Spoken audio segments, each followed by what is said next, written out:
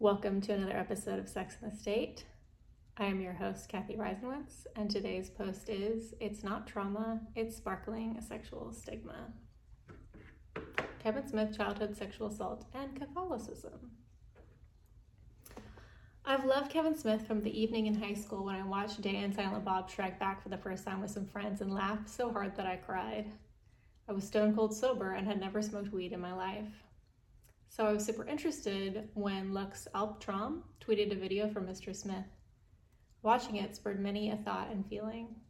This is where the video is in the post, but you'll have to go to the post to watch it, I'm sorry.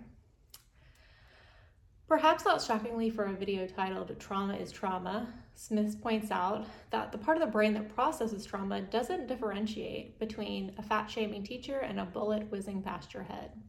It's all trauma. It is, but it isn't. After talking about his childhood sexual abuse, Smith says, "I went home and never said anything because I was scared and humiliated and ashamed, and I was a Catholic kid, and so I was like, God, worried about sin and whatnot." Smith never said anything. There's a reason sexual misconduct is more likely to lead to PSD than any other event, including losing a child. Social support determines how traumatic an event is. Sexual shame makes childhood sexual abuse like Smith's more traumatic by forcing survivors to carry their trauma alone. Sexual shame is part of why child sexual abuse is rampant in Catholic and evangelical churches. Christian leaders have spent half a millennia teaching small children that their bodies and sex are sinful while saying absolutely nothing about consent. What the fuck did they expect to happen? Stigmatizing sex doesn't just increase rates of child sexual abuse. Stigmatizing sex through abstinence-only sex ed increases rates of adolescent pregnancies, STIs, and sexual assault. And hundreds of studies show that comprehensive, medically accurate sex education doesn't increase teen sex. Stigmatizing sex work makes it more dangerous. A recent study showed sex work criminalization increases everyone's risk of rape. Countries that cracked down on prostitution had more rapes overall than countries that relaxed their sex work legislation.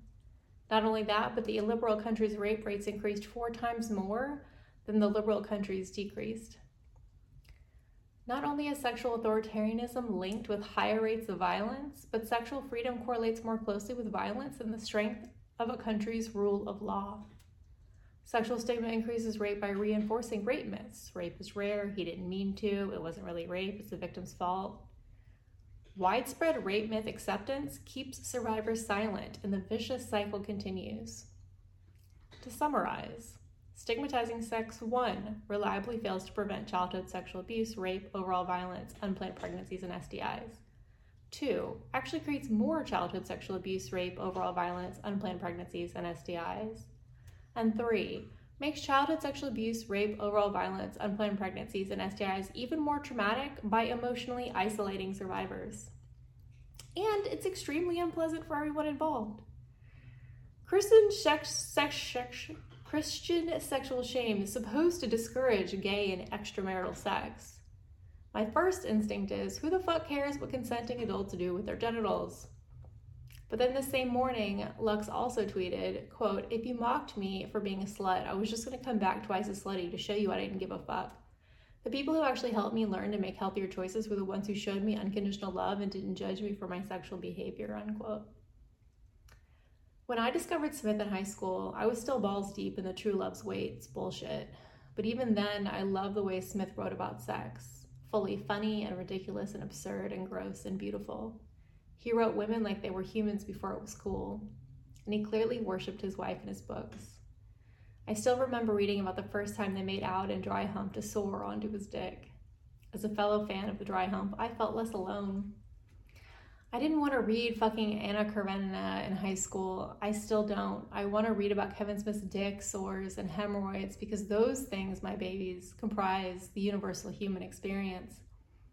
Part of the reason I'm so worked up about this video is that the one time I got to see Kevin Smith live, it was the friend who recently committed suicide who drove us. I wish he'd lived to see this video. Kevin Smith's whole career seems to be, life is hard and lonely. I'm going to try to make you laugh, help you feel less alone, and teach you what I've learned the hard way. These are amazing goals and very much mine as well, but with one addition. Fuck sexual shame and stigma.